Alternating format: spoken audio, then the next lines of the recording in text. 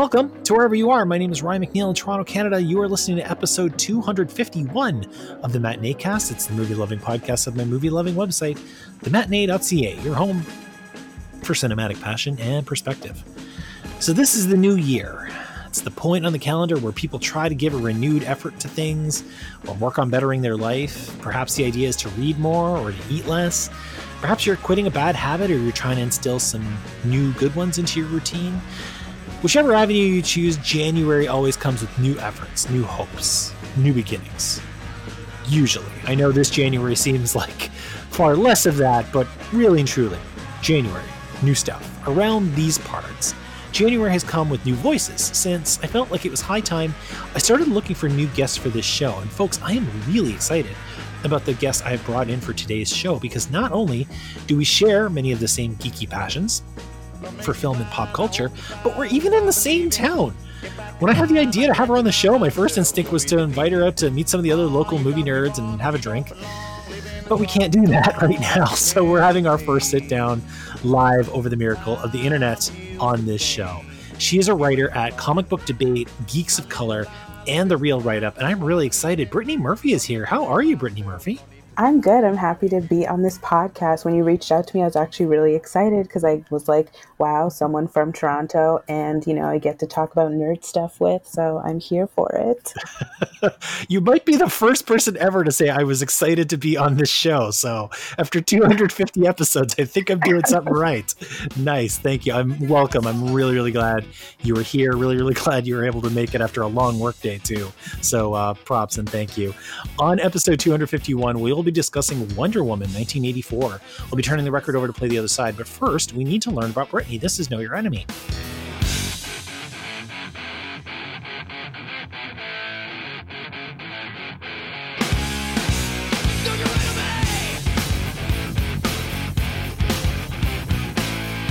Apparently you've heard some of this and know how it goes, and you are a first-time guest, so you get the opening batch of questions. What is the first film you can remember seeing in a theater? So the first film I ever watched in theater was the animated Lion King, and it's one of the things that my mom always loves to rehash the story, because after obviously the opening song and the opening scene that I'm sure most of the people, at least I would assume most of the people listening, have seen the animated Lion King at least once. She's always like, you just looked up at me and was like, thanks, mommy. So she loves to tell this story. And yeah, it's, I mean, still to this day, one of my favorite movies. I don't think of it that way that often, but as far as an introduction to a movie is concerned, that's Circle of Life has got to be up there. Right. It's like so much spectacle, so grand, so colorful, and of course it's a song.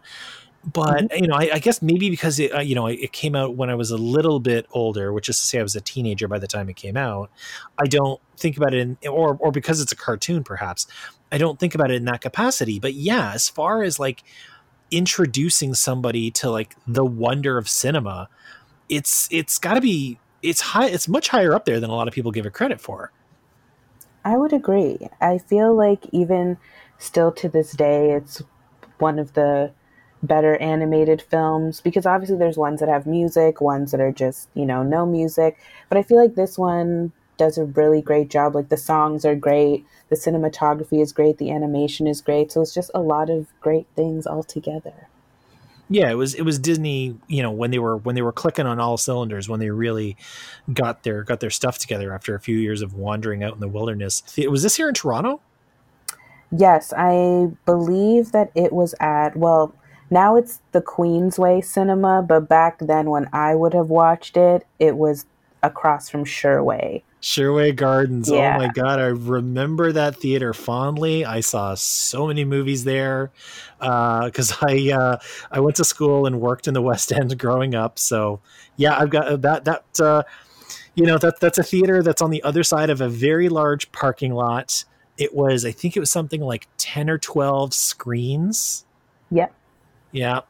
And I always seem to remember like a lot of kids. Like that was, I think it was because it was across from the mall, because it was out in the suburbs, and because there was that huge parking lot and you could easily drive to it. It was the kind of place that really, really had either like families going to it or like a bunch of like school kids would go after school. That's not a bad place for a movie. Right. Yeah. Oh man. Okay. You're taking me back here. And you're making me feel old all at once. So good start to the show. All right. On the flip side of things, what is one of the last movies you watched before this show that's not Wonder Woman 84? I actually watched a few days ago, again, one of my favorite animated films, The Prince of Egypt.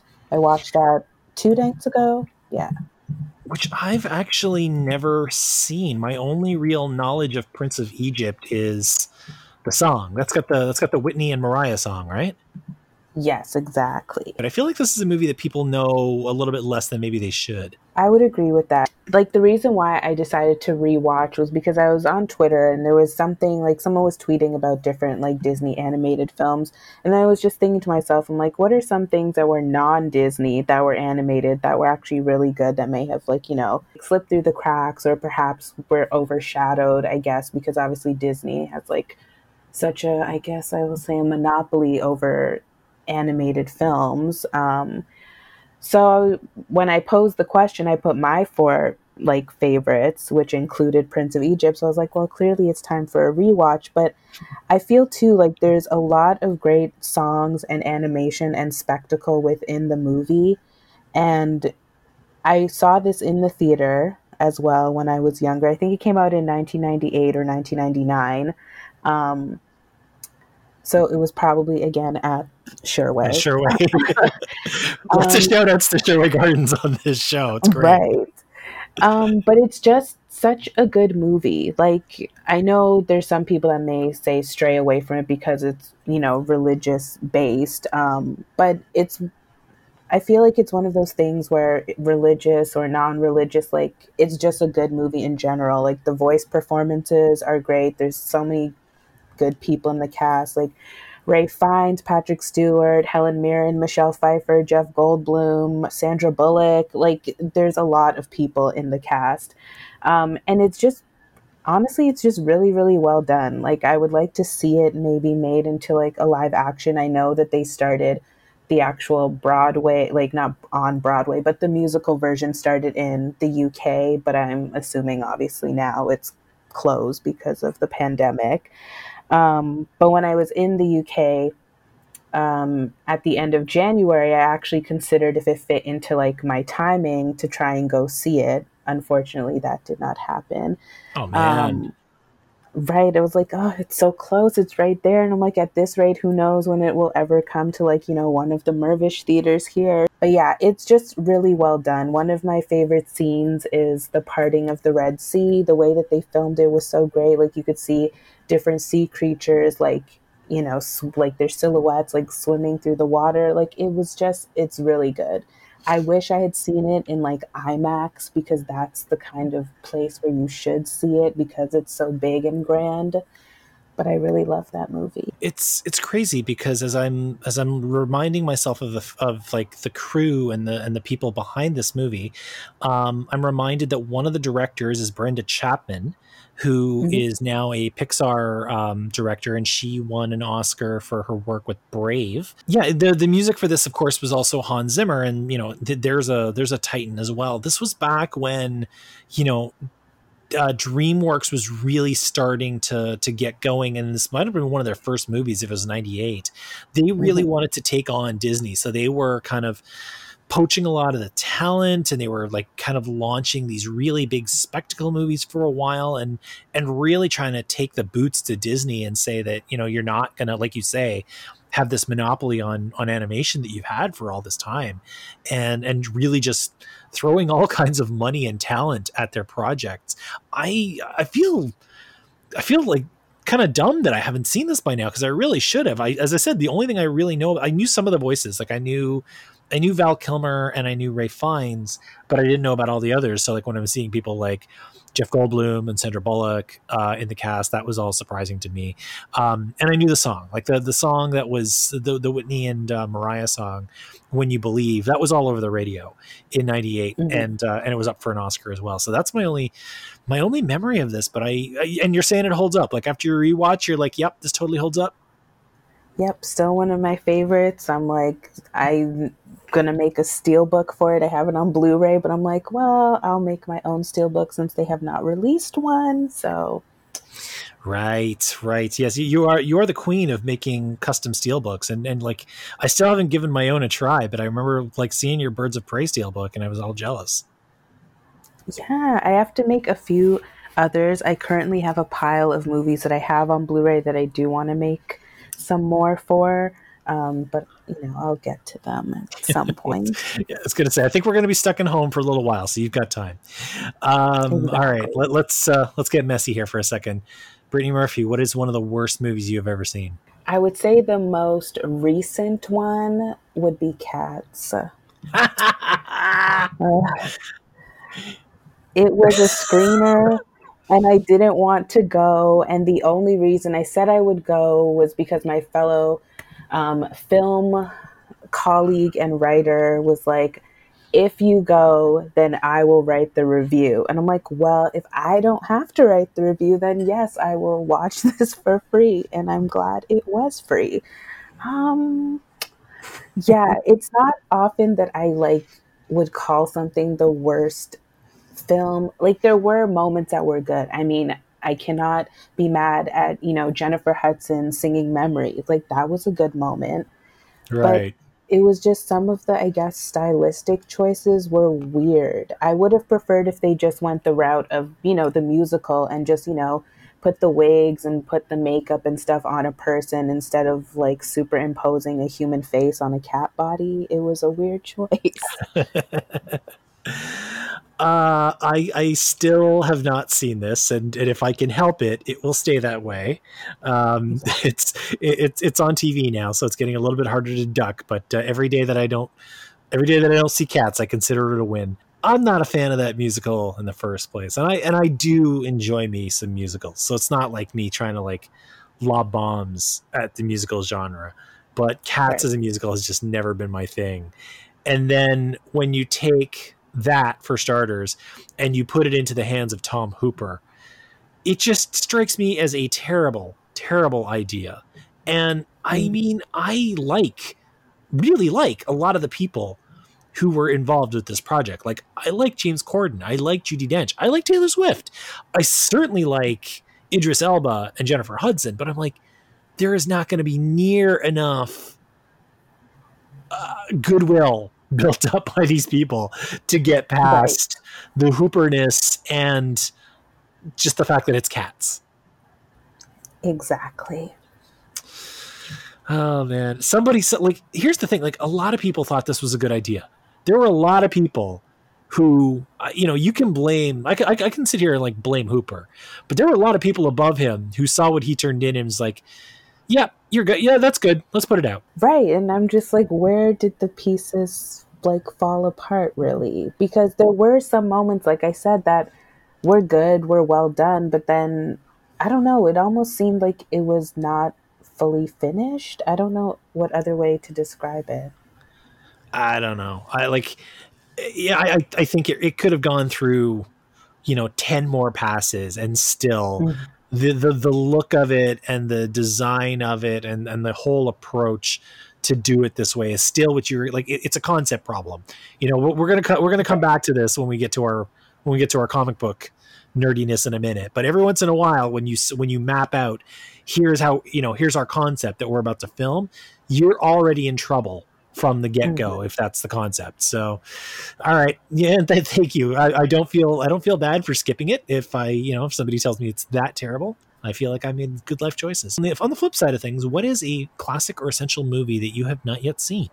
I wouldn't necessarily say I'm a fan of horror films only Okay. because I don't really like to be scared that much, but I have never seen any of the original like Universal monster films, which I know a lot of people would have in their list of Oh, classics or essentials. So I have not seen Dracula, Bride of Frankenstein, the original Mummy, none of those. wow. Okay. So there's good news because we were talking about this on the last episode about like horror and the appreciation for horror or the dislike of horror and how it relates to the feeling that it leaves you with. And I'm like you. For the longest time, I did not like anything even remotely scary, until I kind of changed my approach and my understanding of what I was getting into. So what I would say is the good news is a lot of those Universal horror films are not exactly what I'd call scary by today's standards. So don't get me wrong. There's a lot of films from that era that is still very disturbing. Like it's kind of crazy, like how dark shit could get back then, and how dark it remains. But the classics, the Dracula, Frankenstein, The Bride, Phantom of the Opera, Hunchback, most of those I would say they've gone past scary and even eerie into something much more lyrical and classical. So if you were ever kind of worried about it in terms of the visceral response, I'd say you're okay. Of them all, I would probably say Frankenstein is the one that's the best. So if you ever, and I'm sure I can hear people like arguing with me right now in their own headphones as I say that. I'm a fan. Leave it alone. That if you were ever to dig into the Universal classics, the classic horrors, like next Halloween or something like that, I would say Frankenstein is a great place to start, because it's got more of the gothic horror to it, like the classic building of a monster, that kind of thing. Dracula is really really subdued. It's so still. There's times it'll almost lull you, and then some of those others are really really just beautiful in a macabre kind of way. Like I know I'm a huge fan now of Creature from the Black Lagoon. Wolfman is really beautiful in its own way. I think The Invisible Man is one of the Universal movies. The Bride of Frankenstein is another gorgeous movie. Yeah, so I'd say, maybe one day give them a go, because they're not nearly as eerie as they used to be, but they're still just so beautiful, and there's so much goodness in them. And I envy you, that you get to like you can program yourself like a whole few weeks worth of watching if you wanted to. But it's funny because I don't think you're alone. I think if you got a group of people together, back when we could get people together at the bar and ask, okay, show of hands, who has seen like Dracula with Bela Lugosi, or who has seen The Invisible Man with Claude Rains? I bet you $5 you get at least a third of the table, if not half the table, hasn't actually seen them, but they just have like scenes in their head. Right. Last but not least, for any rhyme or reason, Brittany Murphy, what is a film that you wish you had made? Well, to keep it in theme of what we will be speaking of next, I wish that I had been the one to make the first Wonder Woman movie. Okay. And why that one? Specifically just because of the cultural like standard that it's set with, the first time that a woman was directing a comic book film of this basically huge based on the actual character, huge in terms of studio, Warner Brothers and all that kind of stuff. So partially that reason, and partially just for, I guess, selfish changes that I would want to make on my own part. Sure. Mostly the third act, which again, in Patty Jenkins's defense, I know she spoke about it recently that they forced her to change the third act because what she wanted was not what we actually saw, which definitely sucks considering that that's the part that most people have the biggest gripe over essentially from that first movie. So it kind of sucks that we didn't get to see what her actual third act would have been, and then the studio changed it, and that's what people disliked most. So I actually skimmed past the article. I know I saw it in my feed last week or the week before, but I skimmed past it and didn't dig in. What was her third act supposed to be? So from the article that I read, it was that the fight wasn't supposed to be on such a huge grand scale, and we never saw him actually transform himself kind of into Ares with like, the metal armor, the helmet, and everything, which I think actually could have still been really cool because he does say, in the movie that yes, he might whisper ideas to people, but he's not the one actually forcing anyone to do it. They do all of these bad things on their own. So it would have been kind of cool if we just saw her fighting with him in his human form, essentially, just Yeah. because it kind of speaks to, what everyone was saying throughout the movie that, yeah, we wish it was just, this one big bad guy, get rid of him and it's all fine, but it's not. People Yeah. have free will, they can make these decisions on their own. So it would have just been interesting to see her kind of fighting the human version instead of Ares, because then it still kind of puts into your mind the whole thing like, okay, well, there is still this big bad like entity, which sure, but it doesn't absolve all the regular humans from the bad things that they do. I mean, you're right. That is a far better ending. And I mean, yeah, if you were making that movie, maybe you could have, put some boots to Warner Brothers and got them to see it your way. I know I certainly would have liked to have seen your version. We'll get into this when we get into our main review, but it's interesting to me that now we have two movies that do some really, really, really great things with this character and inspire a whole new generation of film goers, especially, little girls like you who may look up at their mom and say, thanks, mommy, when they watch the opening of Wonder Woman 84. They come with a checkered result, like neither one of these two movies are perfect. And you kind of wonder if there was somebody else in there, or certainly if there were, again, like we were getting back to with Cats, if there was somebody else that was okaying the decisions, and maybe that's the Right. thing, is that even if you didn't direct it, maybe if you were the producer and you were to listen to Patty Jenkins and what she wanted to do, maybe we would have seen something much better and very different, and certainly just as iconic. I like that answer. I don't think anybody's given a comic book movie for the movie they wish they made. So I'm really excited about that. Thanks for that.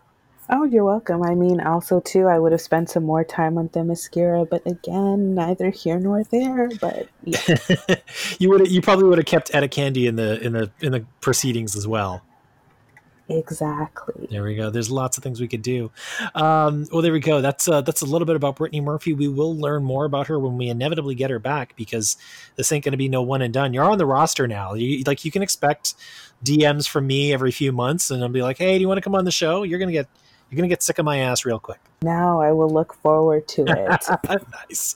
Well, we have a film to talk about, and we've kind of spoiled the goods, but we're excited anyway. Wonder Woman 1984 is the new slang on this episode. Come on back right after this. Wonder Woman, Wonder Woman. All the world is waiting for you and the power you possess. In your satin tights, fighting for your rights, and the old red, white, and blue.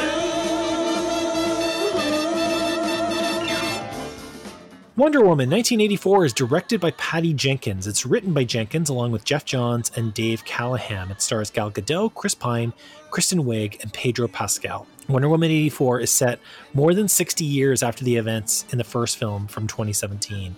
In this setting, our titular hero is still fighting for justice away from prying eyes, while still keeping her day job at the Smithsonian Institute. It's here where she meets Barbara Minerva, that's Kristen Wiig, a slightly awkward gemologist and zoologist that most people forget 5 minutes after they meet her. The two women are tasked with identifying artifacts reclaimed from a jewelry store heist, and one such artifact has the ability to grant wishes at a price. Diana unwittingly makes a wish. Barbara makes one of her own far more overtly. Into the fray walks Max Lord, that's Pedro, a TV famous businessman whose empire, we learn, is precious more than smoke and mirrors. Lord has been looking for the Dreamstone for quite some time, and it doesn't take much for him to smooth talk his way into borrowing it from Barbara. This is where things get really surreal. Barbara suddenly becomes the coolest girl in school and far more powerful than she ever imagined. Diana reunites with her long-dead love, Steve Trevor, Chris Pine, but slowly starts to feel weaker and weaker.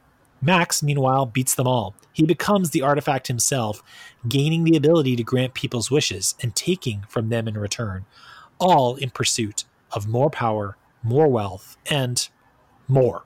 I want to start by backing up and talking about comic book films on the whole. I say that because when I listen to other film lovers and cinephiles, I can hear the level of disdain rising with every passing year.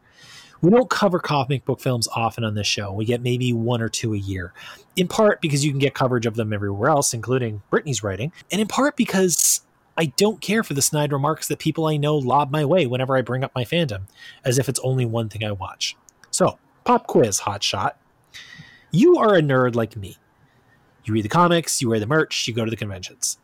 Where are you at with comic book films? And what might you say to those who are weary of them? I would say that much like everything, you should give things a chance. So, in terms of comic book films, yes, there are definitely some that I would argue are definitely, more well done than others. But a lot of that too also probably stems from the fact that, if you're someone who reads them, there are probably things that you personally would change or you would have done differently. So again, not well done or not as good as others is also, in the eye of the beholder. But I would suggest just kind of, if it is something you want to get into and you are unsure about it, I would suggest maybe just a few like go-tos. There's some that you can obviously watch as standalones, like, watch one. If you don't like it, then, don't bother with the others. But I would always recommend, I know people say that they don't age well, but the first X-Men trilogy, minus the third one, you don't need to watch The Last Stand, but X1 and X2, I feel like they were good. Yes, they focus more on, Wolverine and his journey. But again, we're Canadian. He's a Canadian superhero. So, fellow Canadians, watch Wolverine. There's nothing wrong with that. I Right. mean, Logan was a very well done movie. I understand that you'd probably have to watch the other, like the Wolverine prior to that, but it's also pretty good as a standalone, in my opinion. It was nominated for Best Adapted Screenplay.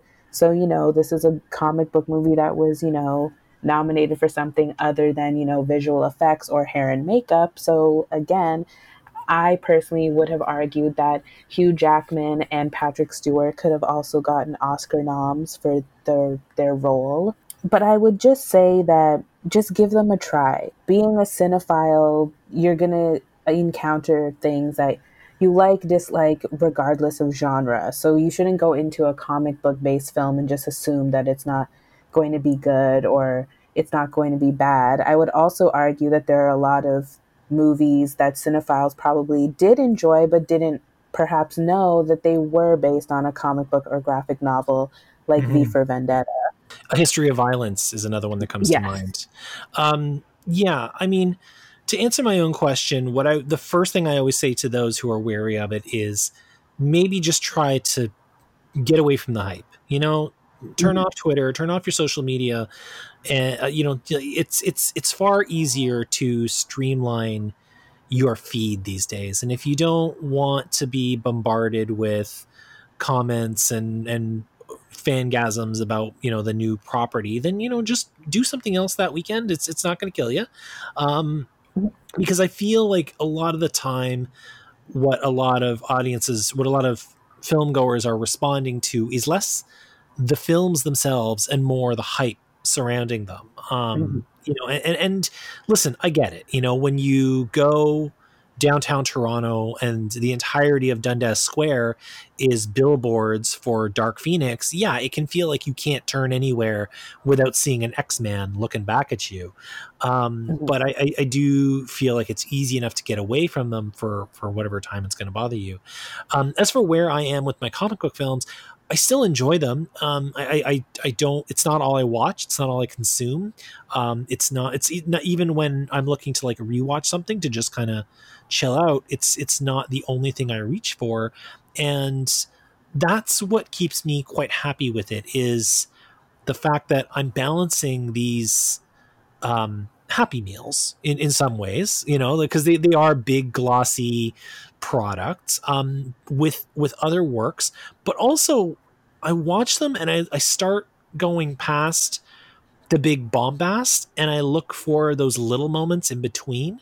I look for moments where, you bring up Logan, and that's a great one to bring up because I actually think that that's a fantastic standalone film, whether you've seen those other X-Men movies or not. I look for those moments like Logan and Charles eating at that family's table and talking about how, well, I don't think I was a very good student. Well, I might not have been the greatest teacher. And you're just watching two old friends, who have been through so much that you've watched over like 20 years already, just talking over a table. It's those moments that I love in comic book films more than the big fights, more than the splashy quotes. I just love those moments of camaraderie, those moments of humanity.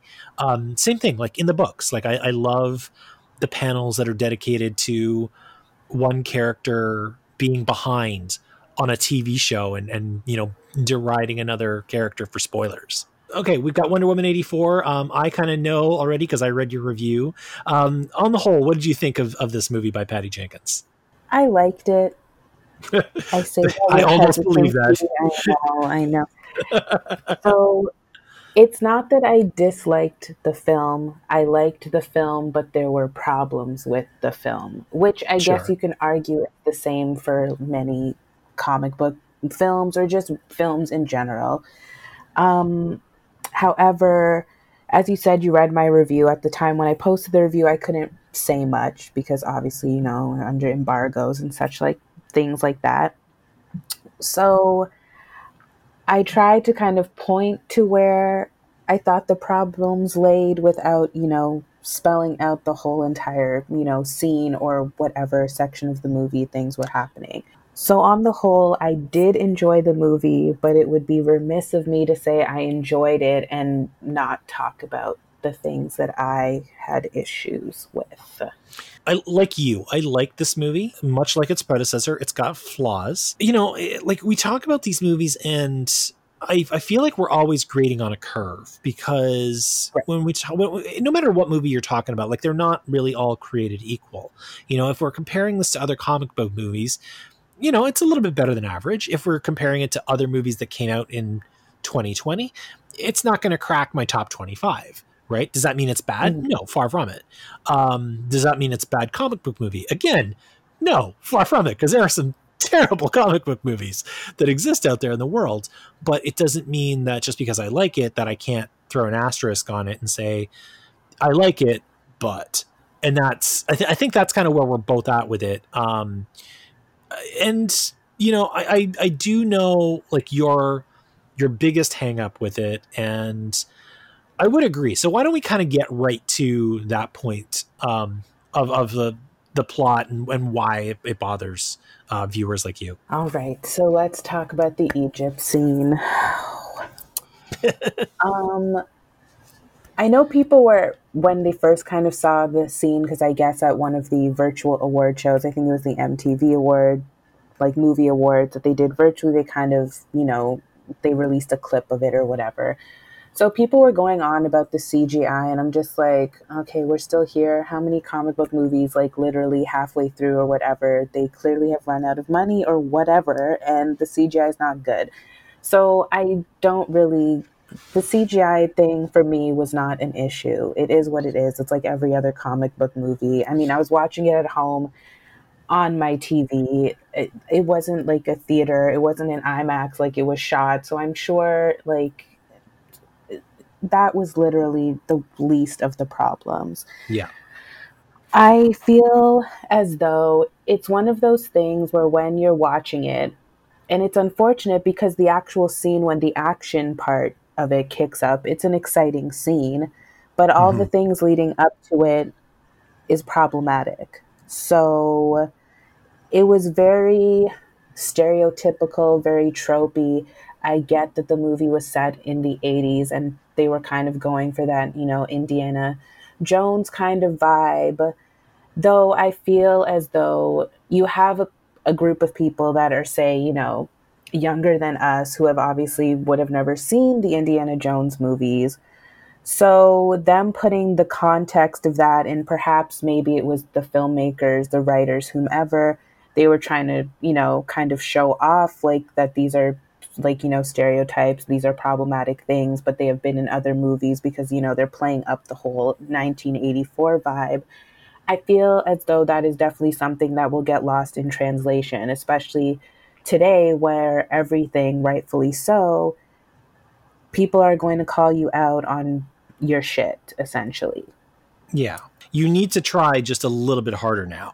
Exactly. And I feel as though that was something that was missed. And while I don't know who wrote this particular part of the story, I mean, in my mind, I have an inkling of which of the writers, was the one who perhaps put this scene in based on, their other work. I just feel like it's one of those things where you definitely did not have enough people of color perhaps in your writing room, perhaps when they were doing the, they do like the screeners like super in advance to kind of gauge like reactions and things.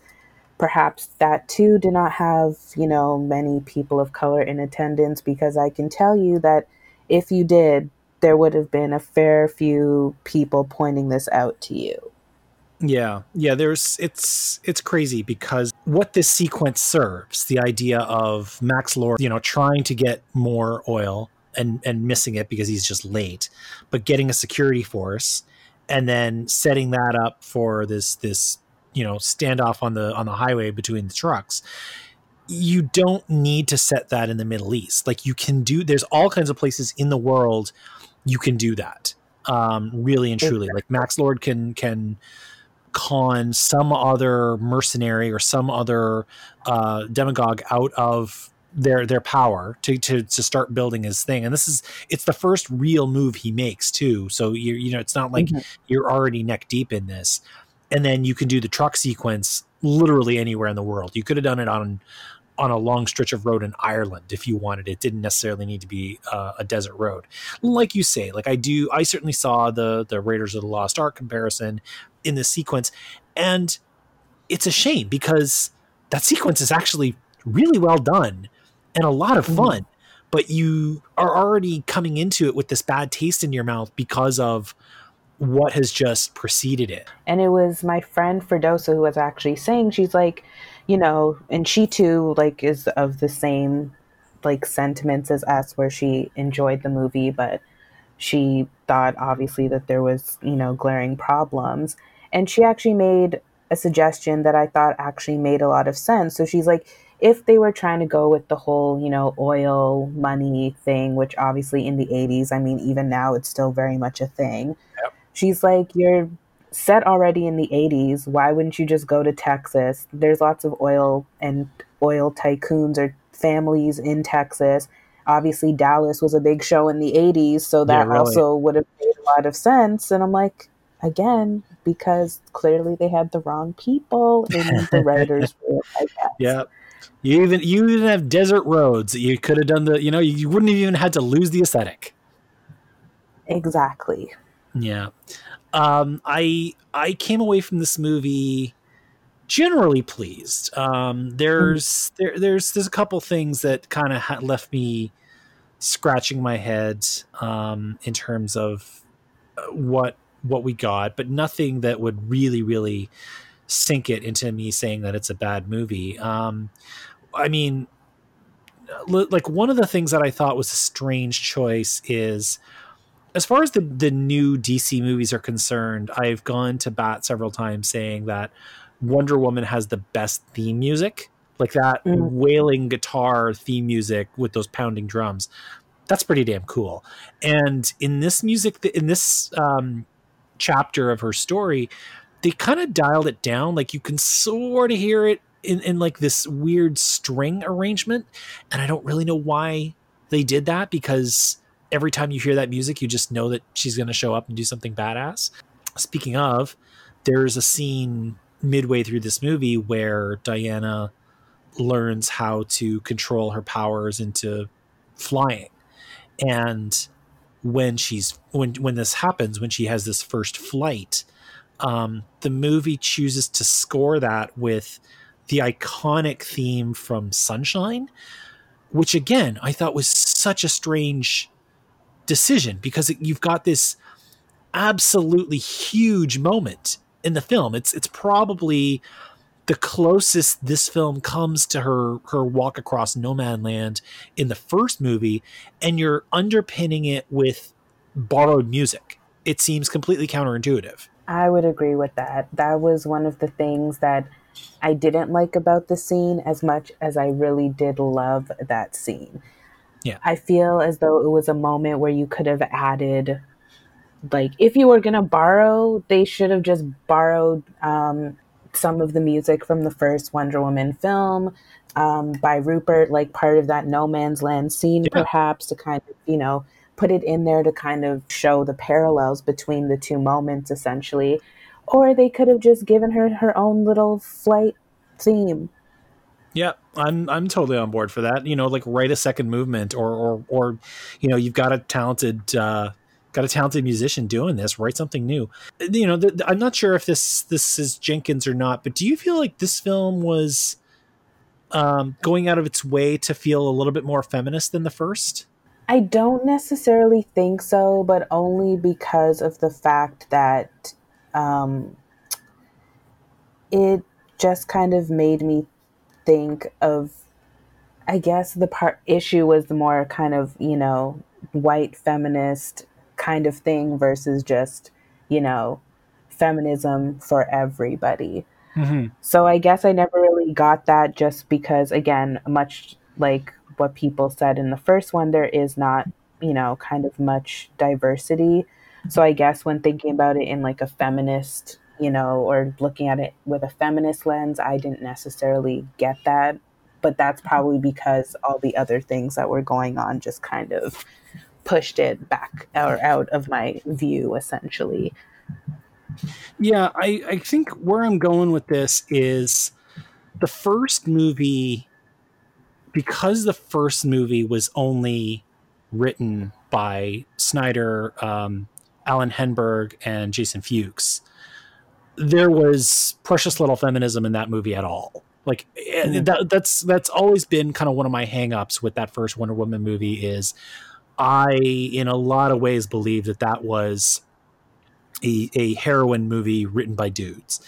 And this movie, because we have Patty Jenkins involved with the writing process, we got a few more flourishes. And I guess where it really caught my attention is, there was a lot more pushback, and rightfully so, on the men in the movie. So you get a lot of times where like the men in the Smithsonian will want to be talking to either Barbara or Diana or both, and a lot of times they're just like, please leave me alone, or saying, or like that kind of thing. I kind of feel like that was a little bit more of a deliberate point in this movie. And I mean, even Steve, when he first shows up, he says that, like he woke up in this new body, because when Steve in this movie shows up, he doesn't show up at first as him. He shows up, he is somebody else. And we just understand that Diana is able to see that it's Steve in this other guy's body. Steve even says, he's like, I tried to find you and it took a little while. So I didn't know how to approach you. So I was just kind of following you like a creep. Like to see Chris Pine kind of say it that way. And you do believe that Chris Pine thinks that following a woman like that is very creepy. Yes. But that's the thing. I feel like those little flourishes were very intentional. And I don't know if they were heavy-handed or they worked or they didn't work, but I would say for sure that I certainly noticed them this time a lot more than the first film. Yes, I would agree with that. I feel like my favorite moment, if I was talking about, if we're on the subject of feminism, was definitely the scene where I know people have been arguing whether this was like her, coming into her villain moment or not. I didn't see it as such, but it's when Kristen Wiig, and she has already started to kind of develop the cheetah powers, and she's kind of like, what's going on? And one of the men who attacked her earlier in the movie or harassed her early in the movie shows back up again, and he tries to grab her, but she grabs his arms and she's like, no. And I don't know if anyone else noticed this. It was something that I noticed when I watched it. But when she throws him into the like van that's parked on the side, the van had a pig on it, and I was just like, okay, so this man Ah. is a pig. She's throwing him into the van that has the pig on it. I'm like, I like it. Um, but I didn't see that necessarily as her villain moment. I literally saw it as a woman who had been earlier harassed by this person, and she was like, no, you're not going to do this to me again. And so she obviously gets upset, rightfully so, and is like, no, you're not going to touch me again. Though I know a lot of people were saying that they didn't care for that because that kind of was her villain moment, but I never saw that as her villain moment. I saw the White House scene as her villain moment. But yeah, Yeah. I do think that was a very feminist stance in that section of the film. Yeah, and like I say, like I wonder if this is Patty Jenkins having a go at the script, or maybe even just hearing the criticism of the first movie, or just seeing more movies, because we're, you know, over slowly, and I do mean very slowly, we're seeing female characters being pushed more and more to the front of these movies. So maybe it was just they were able to see what else is done and how else it's handled, and sometimes mishandled. I did enjoy the setting of the 80s for the materialistic tone. Like, Mhm. if you're gonna do this, if you're gonna like monkey's paw the world and give everybody like wishes and have them send the world to shit because of selfish reasons, I do think that setting it in the 80s was a good idea. It's something that I feel like either people have forgot, or maybe they didn't know. I mean, I was just a kid in the 80s, so I didn't really, you know, experience this stuff through the eyes of somebody who is like Steve or Diana's age. But the greed and the materialism of the Mhm. age, it really, really works well with this whole notion that people will just take life is good, but it could be better. Like that, if you're going to set that at any time in history, setting in the 80s is probably just bang on. Like, I myself am not a child of the 80s. My mom was, so just hearing some of her stories, and, it's always about, wanting this and needing to have that, and oh, Jordache jeans, or like, the newest Adidas shoes, or whatever it may be. So I do think that that was definitely a good place to set the film. When you introduce Diana Prince into the staging of World War One, when you want to come back to her, you can literally come back to her at any point in history. That's kind of the great thing about starting her tale so far in the past, right? It's kind of interesting that we're talking about this movie 2 weeks, I think, after it dropped. It dropped on Christmas Day. We're recording this on the 7th, so about 2 weeks after it dropped. We're able to kind of respond to some of the other responses that have come out about this movie. There's been a lot of talk about the taking of a man's body. Mhm. Because, as I said, like when Steve Trevor first shows up, he doesn't show up as the pilot that she last saw flying into the sky in France. He shows up, in the corpus of another man who basically just had Steve Trevor's consciousness dropped into him. What do you make of this whole idea that this is a story that, indulges Diana's wish fulfillment, but at the cost of male consent? So that was another thing about the movie that I didn't care for, obviously. And I also felt that it was something that overcomplicated things. Like, gods and mythical stones and things, magic, they literally could have just brought him back. Like, he could have just popped out of thin air, essentially. Like, they didn't have to overcomplicate it with him being in anybody's body, because it's a comic book movie. There have been weirder things done. I mean, how many times has Jean Grey died and come back at this point? Yeah. So, I mean, they literally could have just had him just somehow reappear.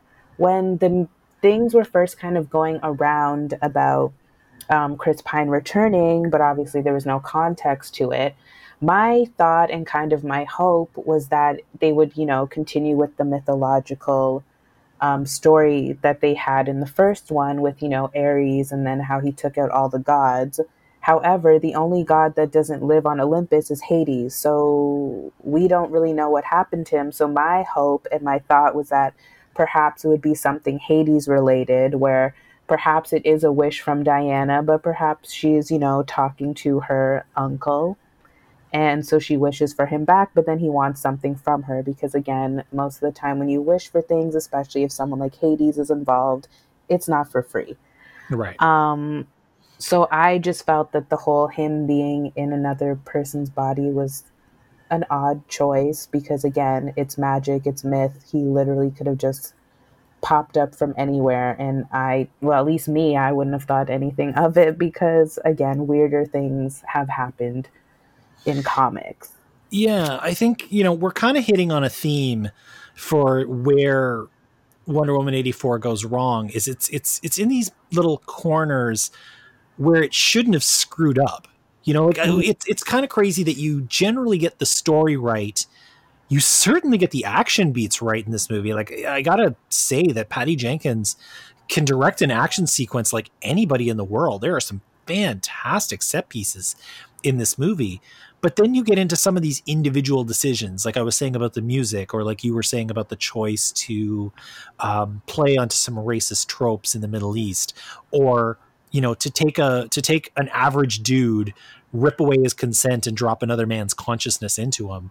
When if you're already into the world of magic where somebody's consciousness can return, just bring them back into their regular body, and you wonder, about the actual decision making. And I think maybe this is one of those places where comic book movies have it tough because there are so many cooks in these kitchens that you can't always have your voice heard in the room when you try to say something like, wait a sec, guys, if we do this, we're sending a message against consent. I do see the complaint. And it's valid.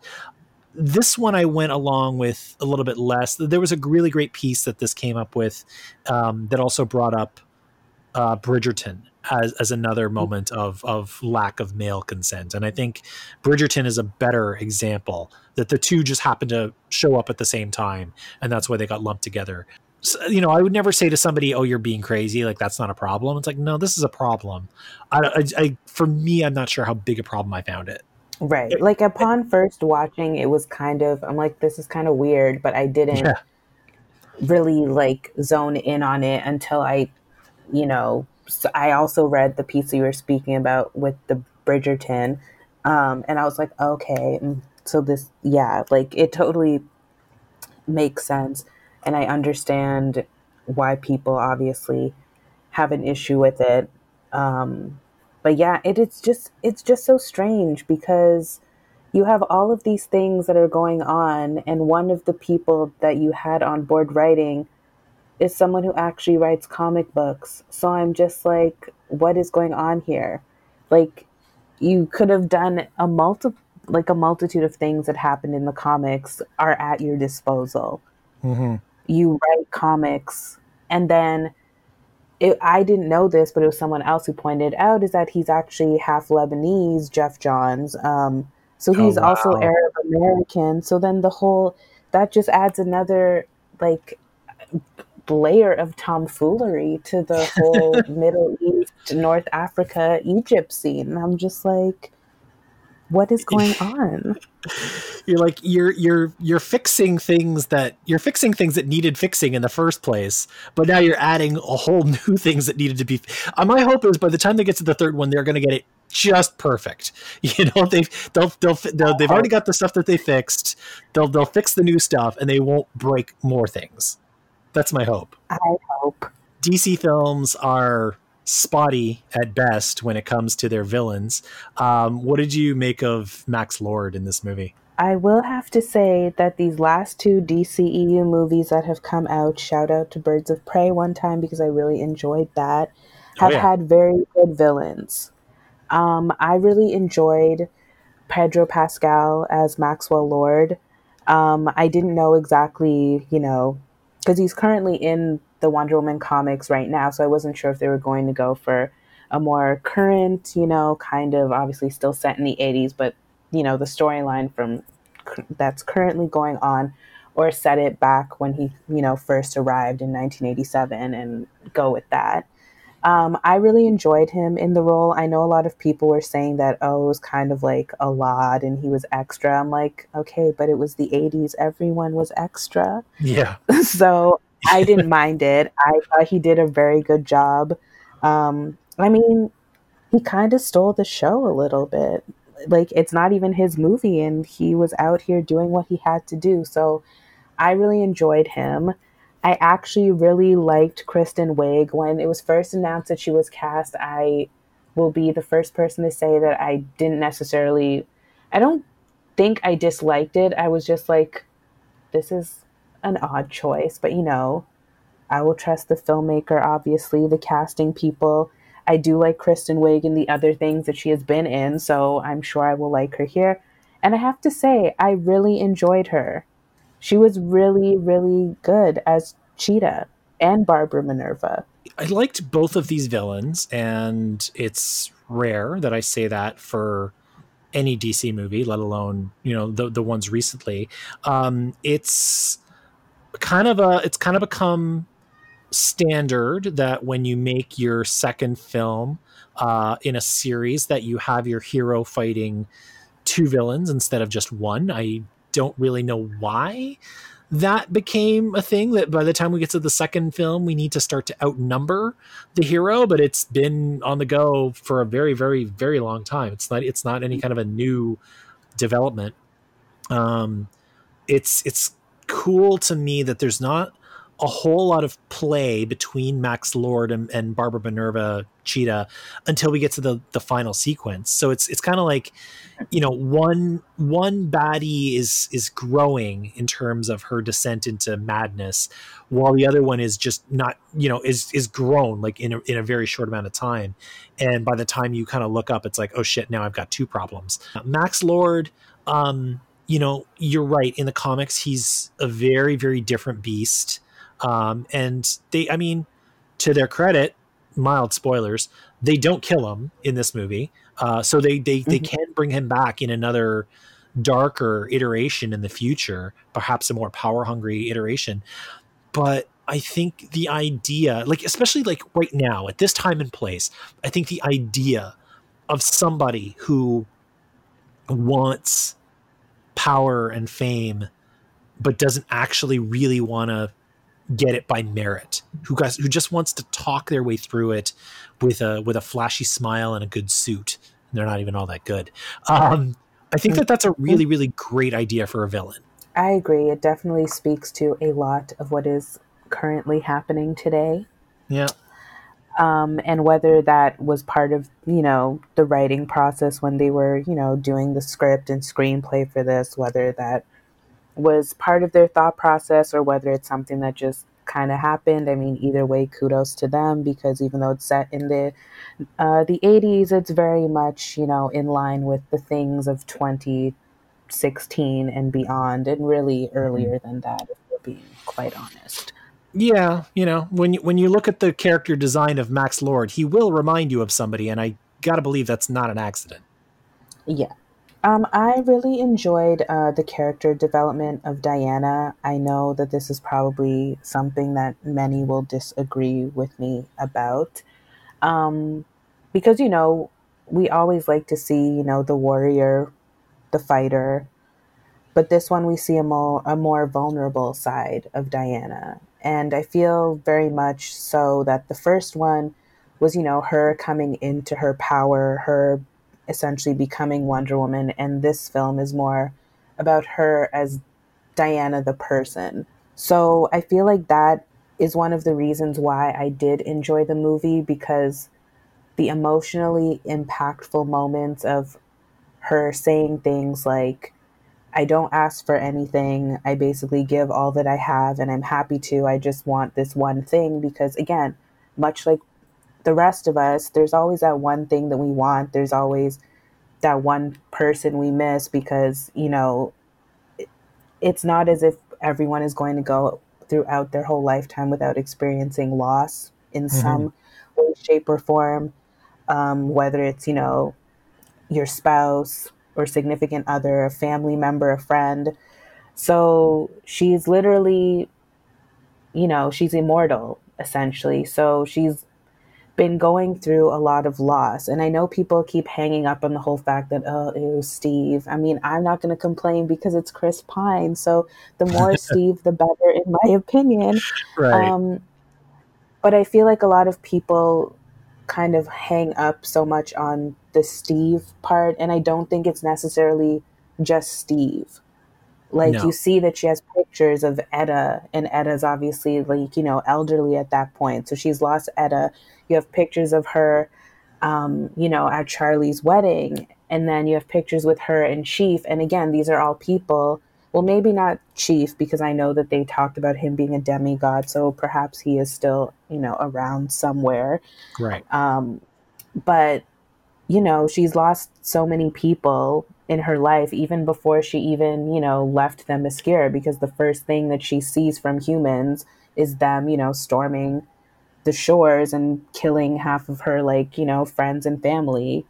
Mm-hmm. So I feel like that was my biggest takeaway, is I really enjoyed the character development of Diana as the person. You're right. This movie's attention to, even the very, very best of us wanting just one little thing I really think is what makes it work the best. What makes it overcome a lot of these shortcomings that we've spent so much time talking about is this very human story at its center. And it's the kind of story that I read comic books to find. Like, they're really not all about gods, smacking the shit out of each other for control of the world. There is a lot of real humanity in the source material that a lot of the time just can't make it into the adaptations because there's just no time. It's like, we can't really have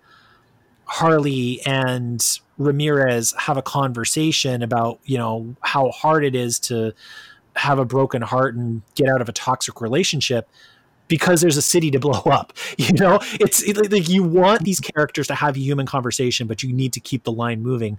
Otherwise you're going to make a 4-hour movie. And, sometimes they still make a 4-hour movie, but you're right. The vulnerability, the humanity that we see in Diana in this movie is very real. I think it's the kind of thing that a lot of people can relate to. The sense of loss. And it's what elevates this movie higher than it really needs to be. I must admit that I did enjoy, on the lighter side of things, I did enjoy the reversal of the fish out of water. I liked that this time around it was Steve. I really liked the escalator scene. That was cute. I mean, when he sees the rocket and he was like, oh, what kind of plane is that? I mean, even the scene where he's eating the Pop-Tarts, I was like, yes. Yeah. I mean, it's like, listen, we were talking before about people having problem with consent in this movie. Chris Pine, that is a beautiful man. It is great to know that coming up, he took courses in writing erotica. His single tear certainly strikes a chord, but that man was eating Pop-Tarts in bed. Right. Exactly. That man was eating Pop-Tarts in bed. I mean, I do not fault her for resisting. And he said in the first movie, if all she can see, she said in this one, that all she sees is him. So, she doesn't see, I think he's also a Chris, but spelled with a K. Chris Palaha was handsome man in the movie. Right. Who I did like, by the way, because he gave me Lyle Wagner vibes from, the original Wonder Woman show. Yeah. But to your point, he was in bed and he was eating Pop-Tarts, and he said in the first movie that he is above average. There's many things that are going on. Listen, I've been married 11 years now. Do you know what would happen to me if I was eating Pop-Tarts in bed? Now, I know I don't look like Chris Pine, but if I was eating Pop-Tarts in bed, you know what happened to me? I can imagine. Yes. This is where the movie gets really fantastical. Right. The one thing, we're not going to talk too much about the end of this movie just because I don't really want to spoil the ending. But the one thing I do want to point out is this movie, it continues something that I saw and loved 2 years ago in Captain Marvel. And that is that in the end of this movie, we have Diana as Wonder Woman making a declaration when she is kind of backed into a corner. And it's a declaration of strength. And what I love about this moment and the way it mimics a moment in Captain Marvel is that both women, both heroines, make their declaration while shedding a tear. And in neither case do you see that tear as a sign of weakness. I love that we are starting to see the mixing of just, tension while still trying to push forward. I think it's a beautiful trend that if I had my way, I would have it happen more often. And certainly I would love to see it happen with male characters too. I would agree with that. And it's funny because I was going to do a rewatch of Captain Marvel a few weeks back, but then, you get sidetracked and everything. But yeah, it's just, I remember when Captain Marvel came out, a lot of the responses in terms of, as you were just saying, shedding a tear and, feeling sorrowful, but still being powerful. A lot of people had the same kind of comments towards Captain Marvel that I've seen personally on, Twitter and different social media for Wonder Woman, where it's this weird thing where, why are, they're showing the character as being so weak, etc. And I'm like, that seems like for lack of better words, it seems like a you problem if you're watching these characters and thinking that, while they're making their declarations and statements and they're feeling emotional, that it's in any way, shape, or form a sign of weakness. I'm like, if anything, me watching it, I'm just like, wow, this makes me love it even more. We end every matinee cast with a souvenir, something tangible or intangible. If you could take away from Wonder Woman 84 and keep, you would. Brittany Murphy, if you could keep anything, what would you take from this movie? So I was toiling and thinking about this for a long time. 2 things that I would take that are, I guess it would count as props. Well, really costume pieces. Mm-hmm. The helmet from the Golden Eagle armor, just the helmet. I mean, the wings would be cool too, but I have a Iron Man helmet and I'm trying to get the Black Panther one, so the Golden Eagle armor would fit nicely in my little collection. And the other thing would be, why not have the fanny pack that Chris Pine was wearing? Just why not? I'm also taking something of Steve. Steve wears a scarf in one of those outfits, and it actually happens to be the guy's scarf, and you see the guy wearing it again when he shows up later on. That's a really great scarf. I've become a connoisseur of good scarves, and I'm looking at that. I'm like, I could pull that off. That was a good scarf. It's one of those ones where it's not too, because I like the scarves that are almost like more of a wrap or, an infinity type of scarf, like more fabric. Yeah. Like a Serge Ibaka scarf. Yes. If people don't know what I'm talking about, just go to the show notes. I'll include some imagery and you can see Serge Ibaka and all of his scarfy goodness. We rate here on the Matinee Cast on a scale of 1 to 4 stars. Brittany Murphy, what do you give Wonder Woman 1984 on a scale of 1 to 4? I would give it a 3. Yeah, I'm in the same. It's better than most, but it's still got flaws. When we were talking earlier about where people jump in with these kind of movies, it's not exactly where I'd tell somebody to start. But at the same time, I think that it's got some good stuff. It's got some fun action. I will admit that there are some sequences that I would really have much rather seen on a big screen. But it's not bad. 3 out of 4 from both of us. Hey, maybe you think that this movie is terrible. Maybe you think that this movie is amazing. Let me know. Ryan at thematinee.ca, Twitter, where I'm matinee_ca, or facebook.com/darkmatinee. What do you think of Patty Jenkins' Wonder Woman 1984? We are going to take a quick break and come back and talk about some more movies right after this. We're all on a journey down the hall of memories. Don't worry about what you ain't got. Leave with a little bit of dignity. Never loved what I had. Always felt like I deserved more. But when I make it to the other side, that's when we'll settle up the score. We're back. She's Brittany Murphy. I'm Ryan McNeil. We've been talking about Wonder Woman 1984. It is Matinee Cast 251, first episode of 2021. How's your year going so far? Mine's off to a strange start, as I'm sure many of us are. We're going to go down to the other side. We're going to kind of talk about some other movies that go along with Patty Jenkins' sequel to Wonder Woman. And you're going to get us started this time around because you've got more movies than I do. What was one of the first movies to jump out at you as a possible companion piece to Wonder Woman 1984? So one that I thought of, again, Kristen Wiig. I do enjoy her. So I feel like everyone, I mean, you may have already seen it, may have not. Bridesmaids would make a good companion. It's also a very great way to see Kristen Wiig's work, because obviously her role in Bridesmaids is very different than her as Barbara Minerva in Cheetah. So I thought too it would also be a good precursor into seeing, like, you know, her acting range. I also just thought it would be kind of a cool link, just for the simple fact that, you know, Diana and Barbara are friends, and then the whole point of Bridesmaids is, you know, your best friend's bridesmaid. So it has the friendship connection kind of there, which I wish we had a bit more of in Wonder Woman. But again, Kristen Wiig, I love her as an actor. Like, she's done some really, really interesting stuff over the course of her career. She, you know, like, she's obviously done a lot of the walk-on roles in some of the slapsticky movies like Knocked Up and Walk Hard and those kinds of things, where, you know, she's basically playing her kooky little Kristen Wiigness. But then she's done a whole bunch of other stuff where she plays it straight, and you find, like, how much range she has. And I think about movies like, there's a really great one. She did two back to back that are really wonderful. One called Hate Ship, Love Ship, and another one called The Skeleton Twins, which she actually did with Bill Hader back when they were both on SNL.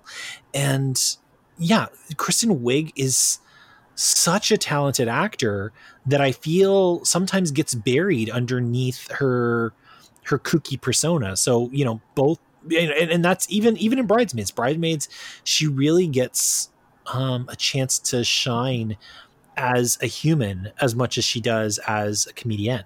Well, my first one that I thought of as a companion piece to Wonder Woman 1984 was, I went the DC superhero connection, and I went back to Superman 2, directed by Richard Donner. I think the one that got released was actually directed by somebody else. Richard Donner was famously taken off the project, and there is such thing as a Donner cut of this movie back before, you know, director's cuts of superhero movies were a whole other ball of wax. But I went back to Superman 2 because it was, along with the fact that it was one of the first major superhero movies to go with, like, Superman 2, its first film. And, you know, if you really want to count it, that live action version of the Batman TV show, those were kind of the first superhero movies. The tonality of Wonder Woman 1984 really has a lot more in common with those first two Superman movies. And I think you even mentioned as much in your piece, that it's a tonal fit. yeah, I would agree. The other main reason why I brought up Superman 2 and not the 1978 Superman is because Superman 2 is the one where Kal wrestles with wanting to step away from his powers and be mortal so that he can be with Lois. And it, you know, it's this, you see it come up in comic book lore a lot. Like, we saw it in Spider-Man 2 as well. I'm sure we've seen it in countless published comics, where the hero just really wants just to live a normal life, just to live a simpler life with, you know, one person, or to have a family, or whatever it is. And I loved the way that was handled in Superman 2. Maybe it's something with the way that Christopher Reeve, you know, embodies kind of an everyman, even though he looks like Christopher Reeve. But I love that, the way that was handled in Superman 2, and the way that, you know, he has to wrestle with whether or not he can keep living this normal life, or has to step back into the tights of the Man of Tomorrow. It's been a long, long minute, but I got all four for my stepdad because he's a huge Superman fan over Christmas. So I'm just gonna, borrow them and rewatch. Fair warning, it takes a steep dive after two. Although I will say, like, since I'm on this train already, I will say as well, the cool thing is when you watch Superman 3, pay attention to that opening sequence because it's got, I feel like the tonality of that has a commonality of the Washington opening of Wonder Woman. You'll see some similarities there too. I like it. All right. So what else do you got to go along with Wonder Woman? So the next one that I have is actually, again, my love of Chris Pine has been addressed on the show, obviously. And also my love of animation. So we will bring it back to another DreamWorks animation, which had the voice of Chris Pine, and that is Rise of the Guardians. Oh, you are a star. That movie is not mentioned nearly enough. It is so good. Tell people about this movie. I don't feel like this movie came and went in a hot second, and it really deserves some better love. Tell people about Rise of the Guardians. So Rise of the Guardians is an animated feature from DreamWorks Animation.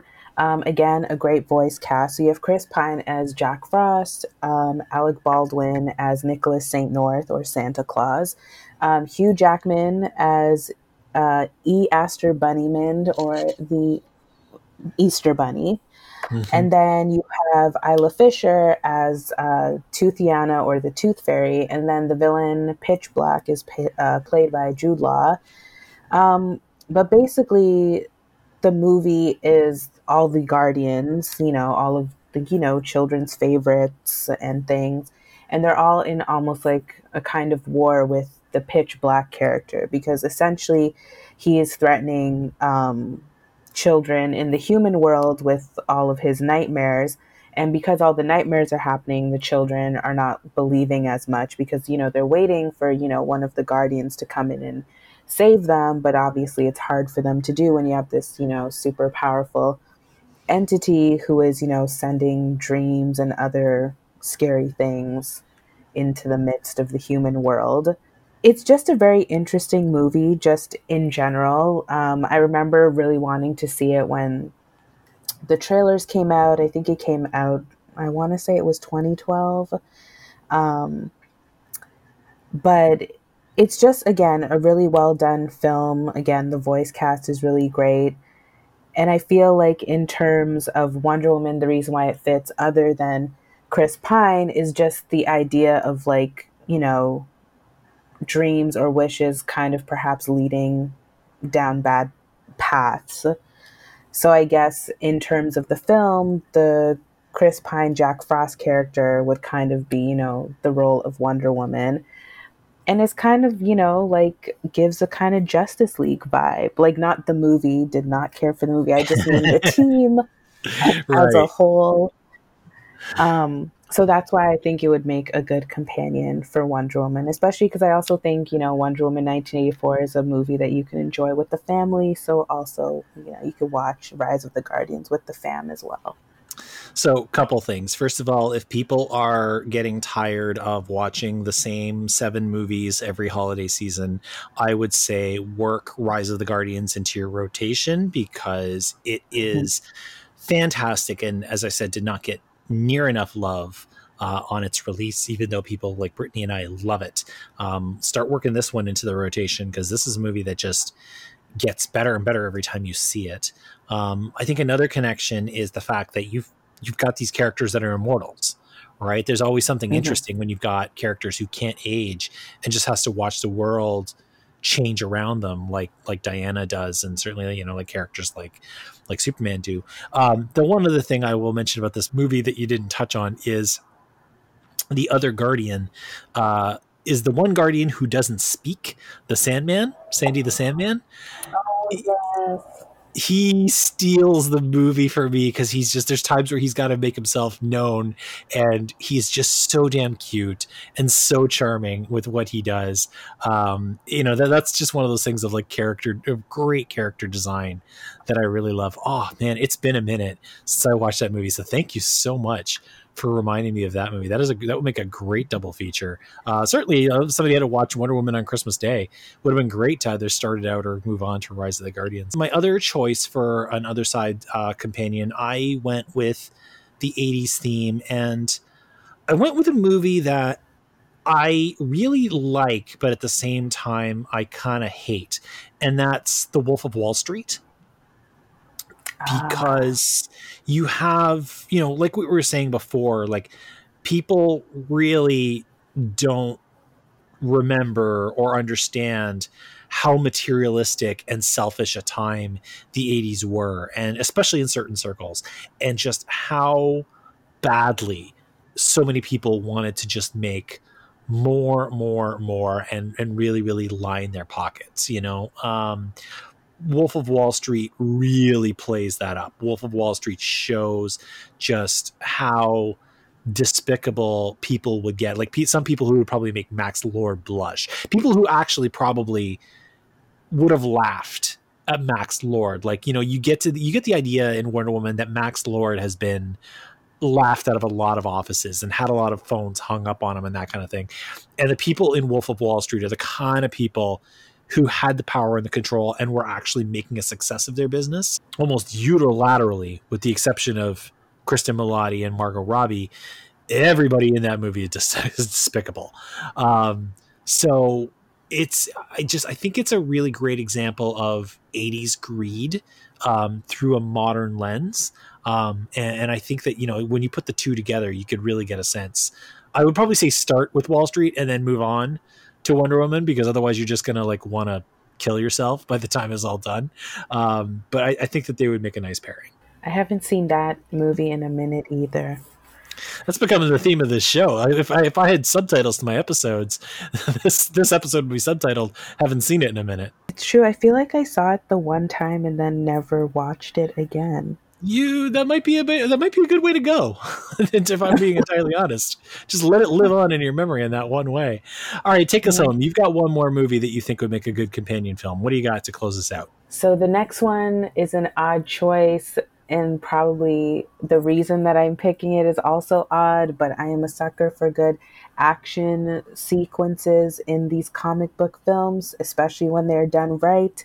So the other companion piece that I will choose for Wonder Woman 1984 will be X-Men 2, X-Men United, because of the scene in the White House. And then we have the scene in the White House for Wonder Woman.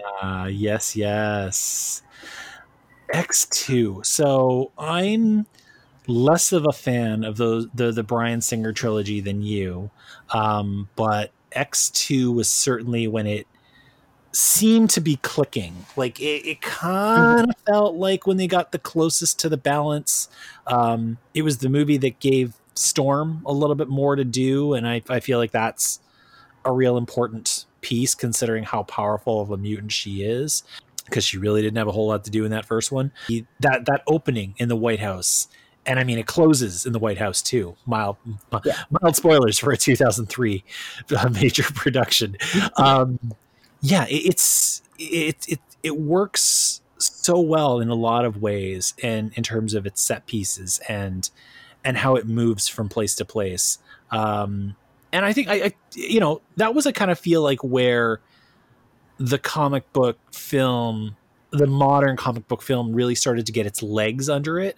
When you kind of get this sequence from year to year of X2, Spider-Man 2, and Batman Begins all coming one year after the other, I kind of feel like they figured out the weight of these characters and the balance of the story, and kind of how to balance the heroes and the villains. And X-Men X2 coming in the middle of that is a really great example. I agree. Like, that scene just lives in my mind rent free. There was even a move in Wonder Woman 1984 that Cheetah does that was kind of similar to something two things that Nightcrawler does in the X-Men 2 movie. So I'm just, waiting for the high res, videos of the Wonder Woman scene to drop so I can, make a GIF, like a cinematic parallel of it or something. But yeah, it's just, the White House scenes in both of those movies are just very well done. Love it. Yeah, X2 certainly holds up, by far the best of those the first Bryan Singer trilogy of X-Men movies. And yeah, definitely a good time and some great sequences. So good call. Way to close this out on a high, man. You're an old pro at this. We were talking in between acts here about how you haven't done a whole lot of podcasting, but you're bringing the goods. Look at that. Well, thank you. I mean, as you said, like it's becoming addictive. So, I mean, anytime you need a guest, I am here. You're gonna be browsing. You're gonna be browsing sites for new microphones next week. You watch. Exactly. That is episode 251 of the Matinee Cast, and I'm so thankful for Brittany for coming by. Come on back on Monday, January 25th for episode 252. And not quite sure what we'll be discussing yet. We might talk about Pieces of a Woman, or we might talk about One Night in Miami. We'll see how I feel when we get to that week. Brittany can be found all over the place: Comic Book Debate, Geeks of Color, and the Real Roundup. Oh, and of course, Brittany's own home site, which I will link to in the show notes, that collects links and to everything that she does. So just kind of keep an eye on Brittany. And speaking of keeping an eye on Brittany, if people want to follow you on Twitter, where can they find you? You can find me on Twitter at Brittany, BRITANY _Murphs, MURPHS. Very cool. My site is thematinee.ca. For more audio content, you can go to thematinee.ca/podcasting, and that'll get you set up. You can also find episodes on Spotify, Pocket Cast, Stitcher Radio, Blueberry, Apple. Everything gives you Google Play. Everything gives you ways to subscribe for free and get alerts when new episodes drop. If you have a podcast platform of choice and my show is not there, drop me a dime and I will make sure that it is there post haste. Feedback on Wonder Woman 84 or any of the movies that we talked about today can be left in the comment section of the site. You can email Ryan at thematinee.ca. Twitter, I am matinee_ca, or facebook.com/darkmatinee. Miss Murphy, any final thoughts before we call it a day? No, just watch some superhero movies. Even if you don't think that it's your thing, you might find one that speaks to you. I totally agree. For Brittany, I'm Ryan. We'll see you at the matinee.